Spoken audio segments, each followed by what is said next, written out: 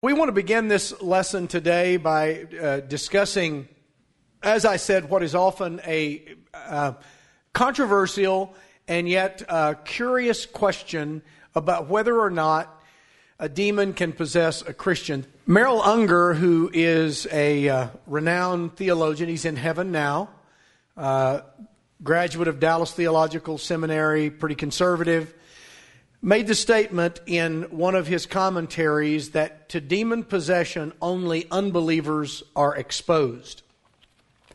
A few years later, he came back and he amended that to say that Christians can be possessed in extreme circumstances. The reason he said that is because missionaries started to write him telling him that they had experienced demonic possession on the mission field.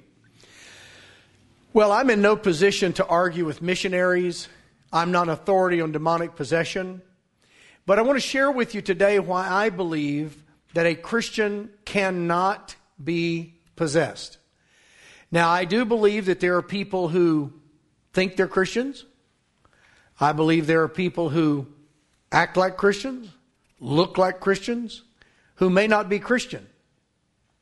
Remember that Jesus says in Matthew 7 that in the great final judgment, many will say to me in that day, Lord, Lord, did we not prophesy in your name? In your name did we not cast out demons? In your name did we not do many wonderful works? It's interesting that Jesus never takes issue by saying, you didn't do any of that. He implies they had done those things. He says, I will simply say to them, depart from me, you worker of iniquity, I never knew you. Now, how could someone be so deceived as to think that they had done miracles in the name of Jesus, cast out demons in the name of Jesus, done many wonderful works, and yet not be a Christian? Well, it's because there's a great, vast chasm between religion and redemption. And those two are very different. And the devil, if he can, will inoculate us to the gospel, as Billy Graham used to say, so we can't ever catch the real thing. We get a vaccine. We get an inoculation. But we don't ever have the real thing. And I sadly believe that that is the case for many people. So before I start altering my theology based upon people's experience, I have to wait a while. Because we cannot build our theology based on what we think we've seen. There are many, many people, I grew up in the Free Will Baptist Church, who believe that they've seen people who were truly saved lose their salvation and then supposedly die and go to hell.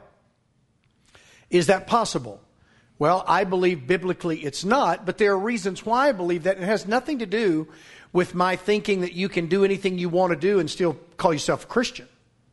In fact, the entire book of 1 John is a faith test book.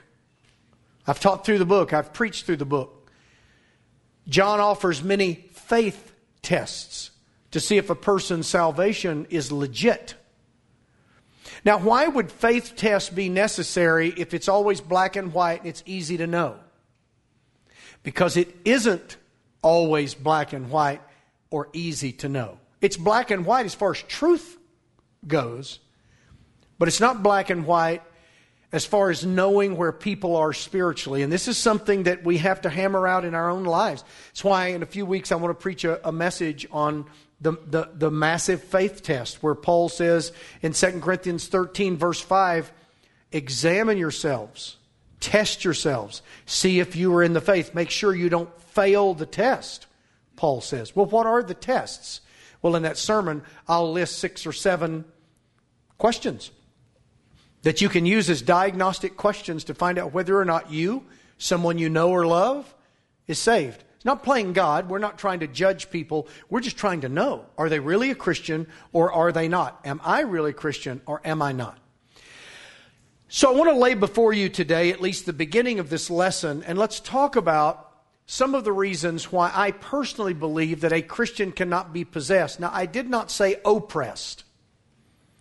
We will see in the next lesson that Paul warns us, do not give place to the devil. We cannot afford to be ignorant of his devices or he'll get an advantage over us. I'm not suggesting that Christians can't be harassed, manipulated, deceived by the devil and the demons, because I believe they can be. But there's a difference between being oppressed and possessed.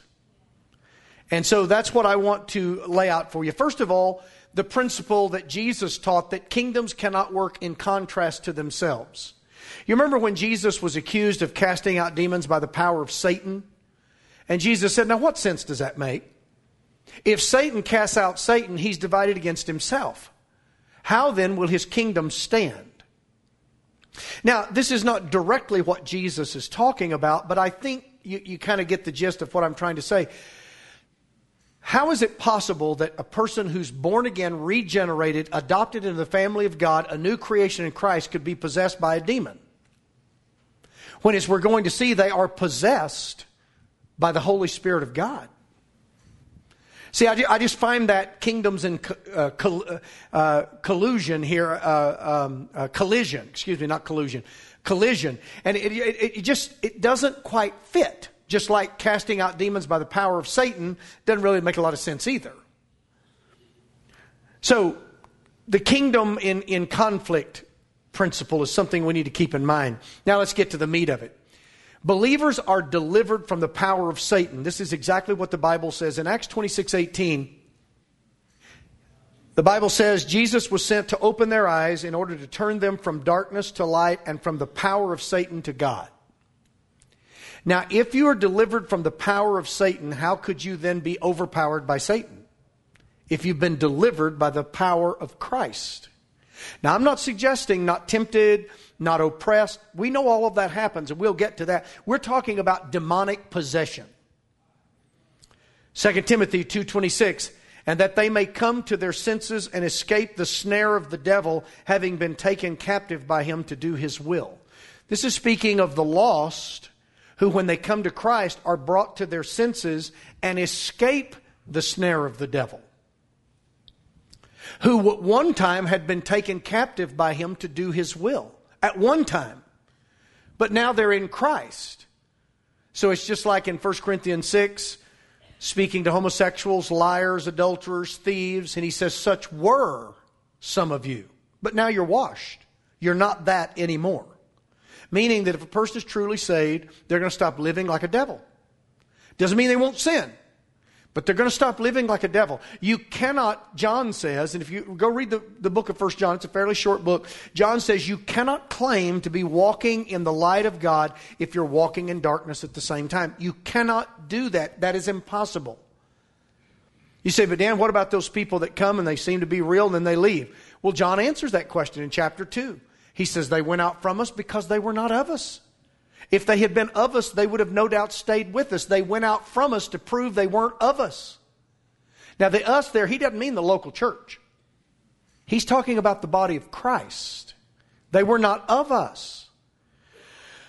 It's very, very easy to get into religion without getting into redemption.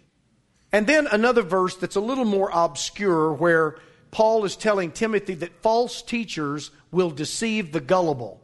In this particular instance, he says, for this sort are those who creep into households, make captives of gullible women, you could say gullible men, just as easily, loaded down with sins, led away by various lusts. And he goes on to talk about it.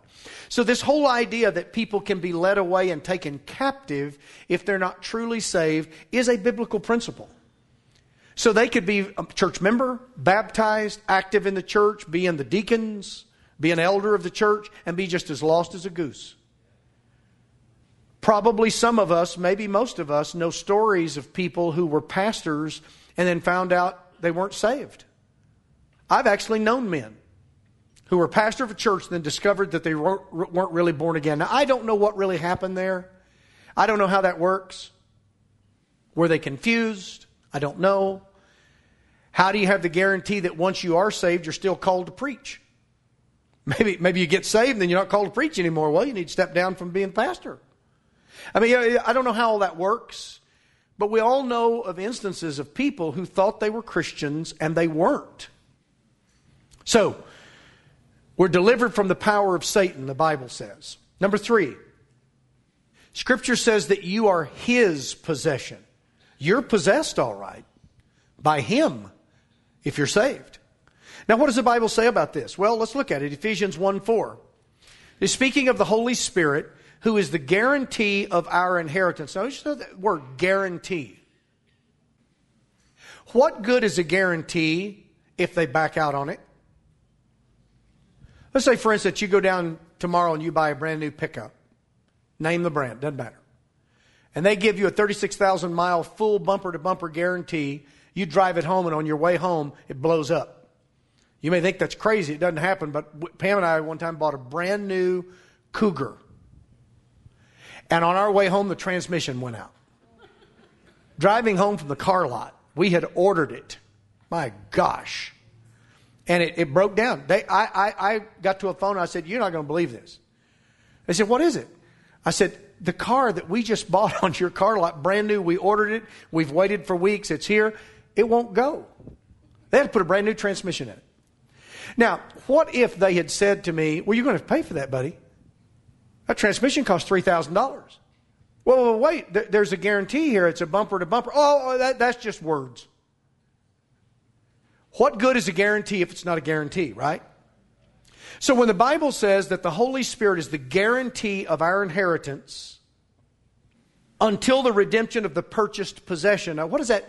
Until the redemption of the purchased possession. That means when the Lord comes for us. When the Lord comes for us, the great ingathering of all of God's people, the theological term is glorification. It's when we get our glorified bodies to the praise of His glory. So notice, you're a purchased possession, and the guarantee is the Holy Spirit. So I guess if the Holy Spirit's not reliable, then the guarantee could be broken. Does that make any sense at all? No, it makes no sense whatsoever. 1 Corinthians 6:20. For you were bought with a price. Therefore glorify God in your body and your spirit, which are God's. Notice, it's not just your body that God's going to save. He's saving your spirit. The spirit salvation is called justification and sanctification. The body salvation is called glorification. 3 phases, levels of salvation: justification, sanctification, glorification. You'll get a glorified body. Your body has been purchased by Christ. Not just your spirit and your mind, all of you. That's why you have a resurrection. If you're not going to get a new body, there's no need for a resurrection. If Jesus was just going to be a ghost, well, then He didn't need to tell Thomas, touch the scars and all. I mean, He had a body. You're going to have a body. So notice, you're bought with a price. Well, that speaks of possession, doesn't it? 1 Corinthians 7:23. Paul restates this truth. You were bought at a price. Do not become slaves of men. You're bought with a price. Now, let's synthesize what we're talking about here. Not being an authority on demonic possession. Not wanting to argue with those who say, well, I believe a Christian can be possessed. Okay, fine. It's not we're not wanting to go to, Fist City here over this. But let's think of what we've seen already straight from Scripture. We're delivered from the power of Satan. Delivered. Well, then how could we be then vulnerable to demonic possession if we're delivered from the power of Satan? Number 2, you're God's possession. He's taken possession of you. Now, wouldn't that mean then that the demon would have to seize possession and then take you from God? Well, if you're going to be demonically possessed, that certainly seems to be. So, there's a progression here. Number 4, every believer is baptized into Christ and has partaken of the Holy Spirit. Now, baptized into Christ is not talking about water baptism. We do water baptism to symbolize this. This is spirit baptism. Let's look at some verses. 1 Corinthians 12:13. For by one Spirit we were all baptized into one body, whether Jews or Greeks, whether slaves or free, and have all been made to drink into one Spirit. Notice Spirit is capital there. He's talking about the Holy Spirit, third person of the Trinity. Every one of us was taken by the Holy Spirit and placed into the body of Christ, just like we place someone into water when we baptize them. See the whole picture? You're placed into Christ. And you've also drank of the Spirit. Remember, Jesus said, if you don't eat this bread, drink this cup, you cannot have part with me. The whole idea of drinking and eating, partaking is what He's talking about here. You have partaken of the third person of the Trinity. Now you're going to tell me then that your guarantee, Holy Spirit, can't overpower a demon? Let's go to other verses. Titus 3:5. Not by works of righteousness which we have done, but according to His mercy He saved us through how? Well, you're going forward at the invitation, bowing your knee and praying. No, that's not how you're saved. By the washing of regeneration and renewing of what? The church baptistry. No, church membership. No, of the Holy Spirit. What happens to the person who is saved is that something supernatural happens. And the Holy Spirit regenerates. It's what Jesus told Nicodemus was the second birth. Regenerate. All over again. But this time, new. Washed by the blood of the Lamb. Such were some of you. If any man is in Christ, he is a new creation. Old things have passed away. All things have become new. See the difference? See, it's very, very distinct in Scripture. We blur the lines, but the Bible's really pretty clear about this. So every believer. All right, let's go to number 5. This one is even, I think, more ironclad if it isn't already. The Bible says that believers are spiritually sealed. 2 Corinthians 1:22. Who also has sealed us and given us the Spirit in our hearts as a guarantee. There's that word guarantee again. And now the word sealed is used. Sealed? Well, what does it mean to seal something? Well, we all know what that means. So let's illustrate. My grandmother used to can. Some of you probably still do. Used to can. It's kind of a lost art. Used to can. My wife still likes to make jelly. We have native sand plums that grow out on our property, and so we'll pick those sand plums when there's lots of sand plums, and she makes sand plum jelly. I love it. But I do know something about canning, and that is once you get what's in the jar in there, you better seal that up or that's going to go bad. So you seal it. If the seal breaks, stuff goes bad. Okay, now the Bible says that you're sealed by the Holy Spirit. So if you lose your salvation, what had to break? The seal. And the guarantee, once again, wasn't all that good because you couldn't get the car from the car lot to the house, and now you got to buy a brand new $3,000 transmission. You didn't even get it home. 2 Corinthians 5:5. Now he who has prepared us for this very thing is God, who also has given us the Spirit as a guarantee. There we go again. The word guarantee. Ephesians 1:13, a verse that you're all very familiar with. In Him you also trusted after you heard the word of truth, the gospel of your salvation, in whom also, having believed, you were sealed with the Holy Spirit of promise. There's that sealed again. Now the reason why I think this is so important is not only because I think it's a proof that Christians cannot be possessed by demons, but it's also proof that a Christian can know that they have eternal life. You see, if salvation is not a guarantee, if you're not sealed, then you can't ever know from day to day whether or not you're going to heaven. Free Will Baptists are wonderful people. I have great friends and some family who are still Free Will Baptists, and I have no axe to grind with them and love them, and they're going to go to heaven. But I would preach in some of those Free Will Baptist churches as a young man, and I'd ask everybody when their heads were bowed, those of you who know for sure if you died right now you'd go to heaven, would you lift your hand just so I could know if there were any unsaved people in the crowd? Invariably, there would be people that wouldn't lift their hands, and I thought, well, my gosh, they're Christian. I've known them for years. So they'd come by after the service and say, hey, I know you noticed that I didn't raise my hand. Well, I think it's rather presumptuous for a person to say that they can know if they died right now, they'd go to heaven. And so I didn't lift my hand because I didn't want to say that. I can't be that presumptuous. Well, then why did John say, these things I have written that you may know that you have eternal life? If you can't know that you have eternal life, can you ever get beyond that point? I mean, the book of Hebrews says that we need to move on from baptisms and all that and get into deeper stuff. How in the world can you get into deeper stuff spiritually if you're not even sure you're saved? How in the world could I ever preach a sermon if I'm not sure that I'm even a Christian? Now, I know that some of you have your doubts, and I get that. You've listened to my wife already too much. But, I mean, think about it. How could anybody ever have any assurance of salvation? How could you ever help someone else come to Christ if you don't even know if you're saved and if you died right now, you'd go to heaven? Now, some would say, well, Dan, do you think that you're getting there because you're so good? No, I'm getting there because He's so good. I'm no good at all. But somewhere along the way, there has to be a level of assurance, some guarantee, some seal, or I promise you, if you can lose your salvation, you will. If God gave me salvation and then said, Dan, hang on to it. Do you think that I am so good that I could hold on to salvation for the rest of my Christian journey? There's a good example of this in the Old Testament in types. Remember when the Bible says that after Noah had finished the ark, he had sealed it? You remember? Within and without. It's actually the old Hebrew word for atonement. Beautiful picture there. But when Noah went to get on the ark, did God say, now Noah, look, this is going to be a rocky road. That's why I told you to build those big pegs on the side so that you and your family could get a good tight hold, because you're going to have to hang on.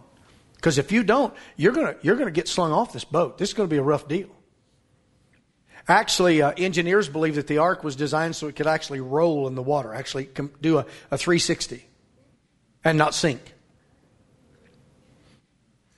Probably it encountered that kind of rough water. Okay, but here's the thing. Do you think Noah and his family could have ever hung on tight enough to not be thrown off the ark? Not a chance. This is why the Bible says God shut him in. God sealed him in the ark. He couldn't get out. Now, I'm sure that Noah slipped and fell on board numerous times, but he never slipped and fell overboard. Do you catch the difference? Boy, that's a significant thing, because if I can't know that I'm saved, and I don't mean, somebody comes up, cries a few tears, says, I'm a Christian, baptize me, I'm going to join this church, and they go out and live like a devil, and you say, well, they've got salvation. No, they don't. They didn't get anything. They got their names put on the roll and got some wet clothes from the baptistry. That's all they got. They need Christ. It's why these verses are so important. We are sealed. And then one other verse, Ephesians 4:30. And do not grieve the Holy Spirit of God, by whom you were sealed for the day of redemption. Now again, I don't even have to elaborate on these. I mean, they're just so cut and clear. Now, it's not that we want to be arrogant. First of all, that's a sin, so we don't need to be arrogant. Pride goes before destruction, a haughty spirit before a fall. So we don't. That's not what we're talking about here. We're talking about our confidence in Him to keep us. Paul tells the Philippian Christians, he who has begun a good work will complete it. If I couldn't know that, I'd be crazier than I already am. I'm honest with you. If I couldn't know that God is going to complete what He has started in me, I'd resign. I would resign and I'd go nuts. Because I know myself too well. I can't do it. There's no way. And even in my best of efforts, I fall short and I slip and fall on board all the time. But thank God I've never slipped and fallen overboard, because I'm sealed in the ship. And remember, Noah couldn't get out until God let him out. It was after the flood that God said, okay, now open the thing up. Remember what Jesus said, I'm the one who, when I close it, no man can open it. And when I open it, no man can close it. He didn't say that just because he needed some extra filler in a particular book that was going to be written in the Bible. It's very important that we catch these things. Now, all of this, of course, then has something directly pertaining to demonic possession. You're sealed by the Holy Spirit. How could a demon get inside and possess you if you're sealed with the Holy Spirit? All right, now this one, I gave you a little more room.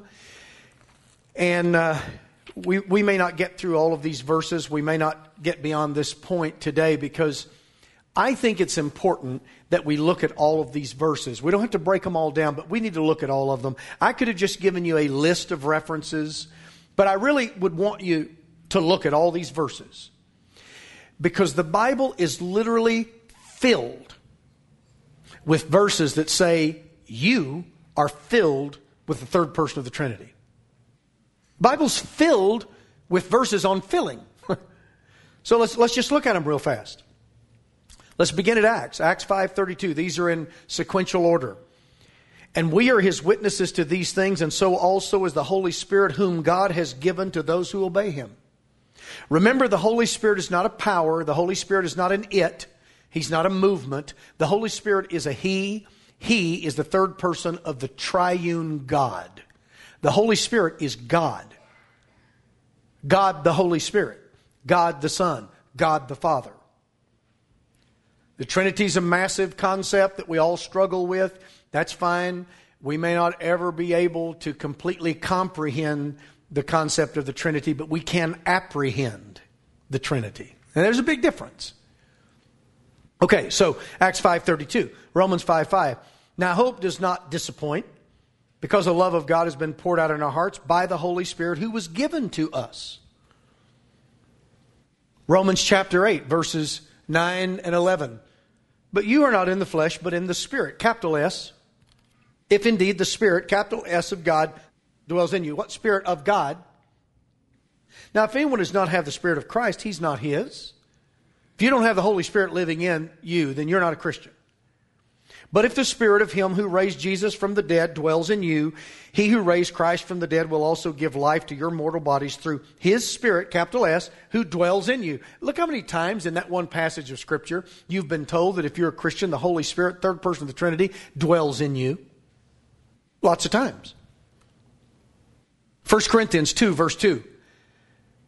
Now we have received not the spirit of the world, but the Spirit who is from God. Notice the difference in the capitalizations of the word Spirit there.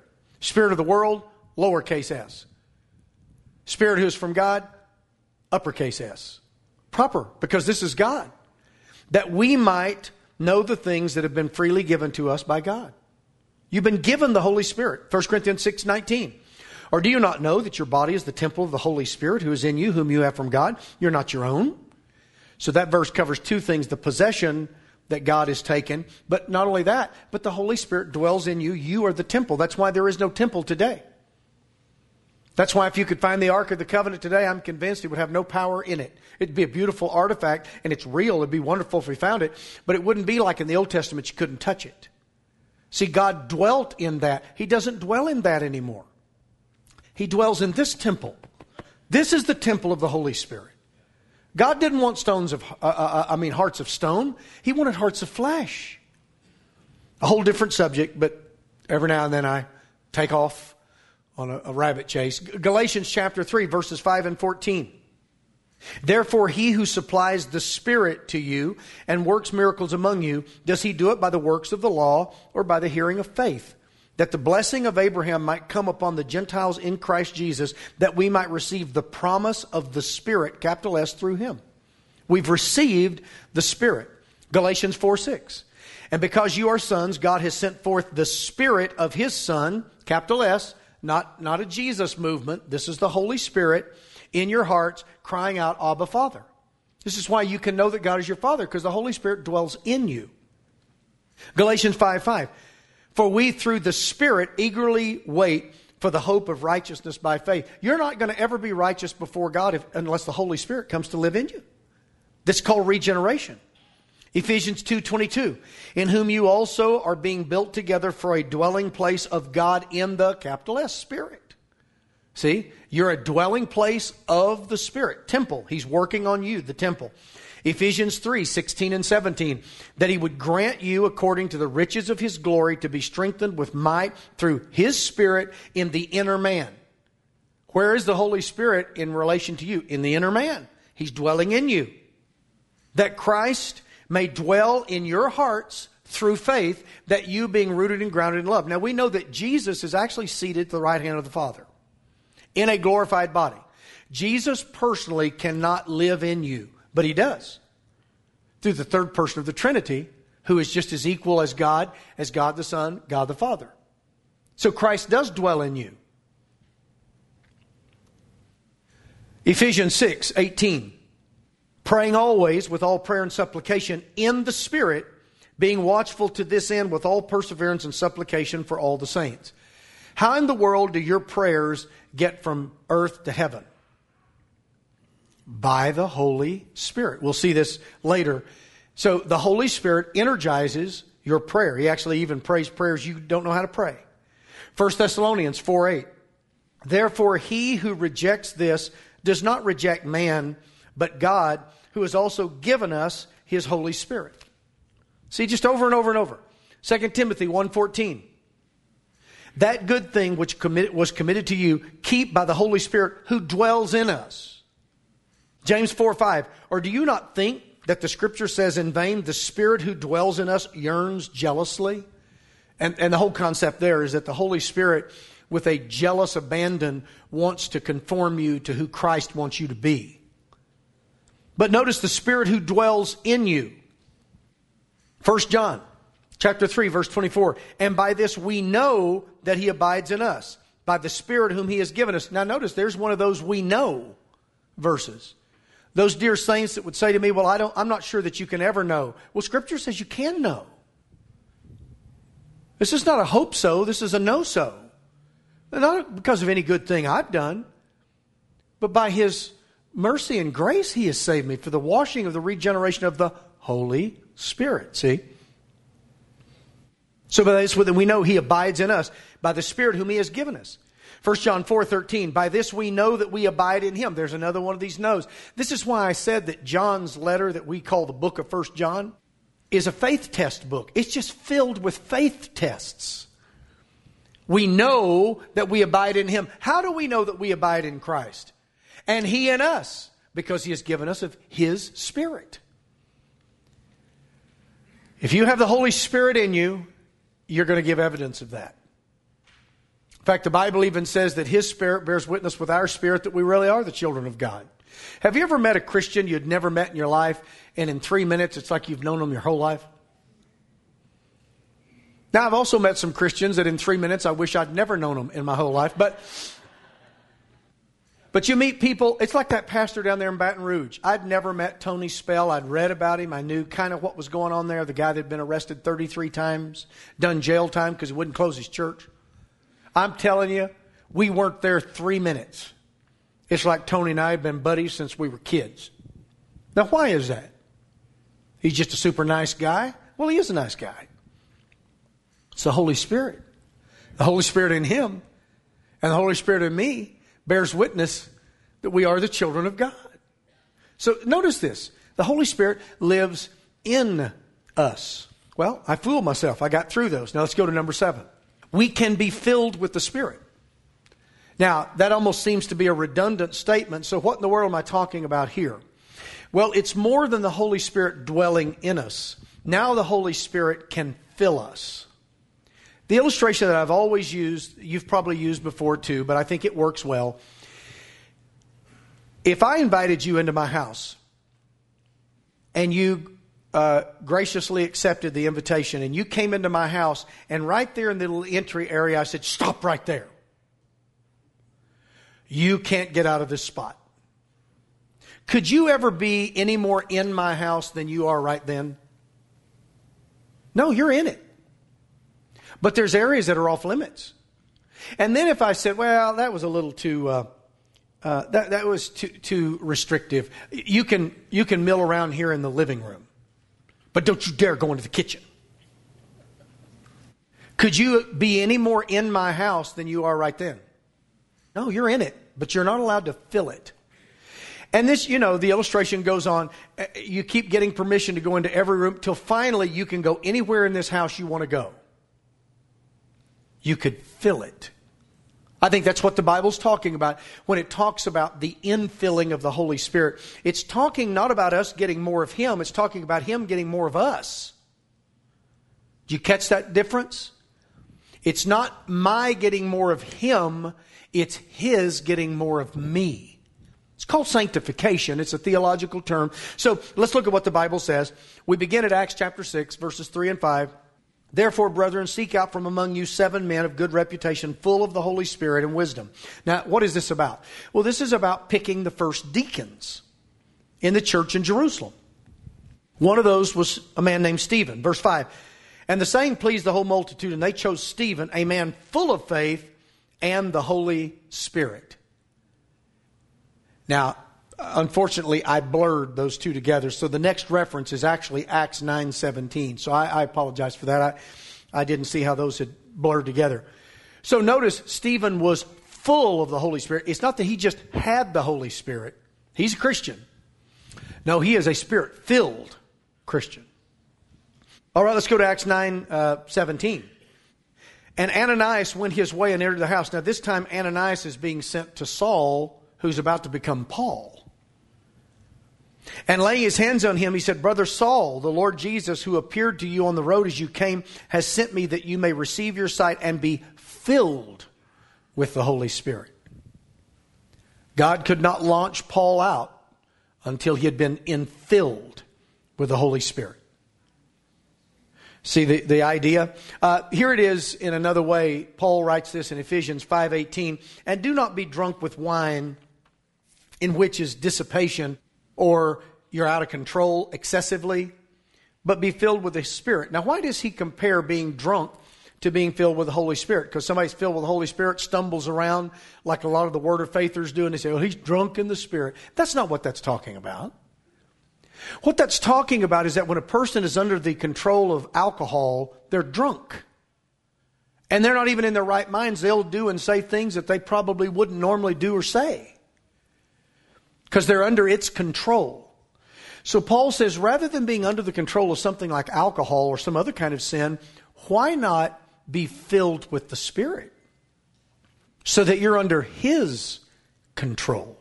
That's what he's saying there. So don't try to make that something more than it's not. So notice then, filled with the Spirit. Now I realize this almost seems to be a different kind of lesson, but the reason why, and I haven't mentioned demons much. How could a person, where all of these things are true about that person, be possessed by a demon? You see my point that I'm making here? Let's go to number 8. You go as far as the Holy Spirit is praying for you. You know, a lot of times I've had people say, I was sick and the whole church was praying for me. The whole state was praying for me. I remember when Paul found out he had cancer, it didn't take very long for the word to get out. And he found out that there were people all over the country praying for him. He had old football buddies that he had lost track of, and they were sending him text messages and saying, man, we're praying for you. Had the whole country praying for him. Wow. Well, that's wonderful. But you didn't have anything on you, because you've got the Holy Spirit praying for you. Look at what the Bible says in Romans 8:26. Likewise, the Spirit also helps our weaknesses, for we do not know what we should pray as we ought. You ever without words? Yeah. But the Spirit Himself makes intercession for us with groanings which cannot be uttered. You can't utter them. He's praying for you in ways that you don't even know to pray for yourself. You've got the Holy Spirit, the third person of the Trinity, praying for you.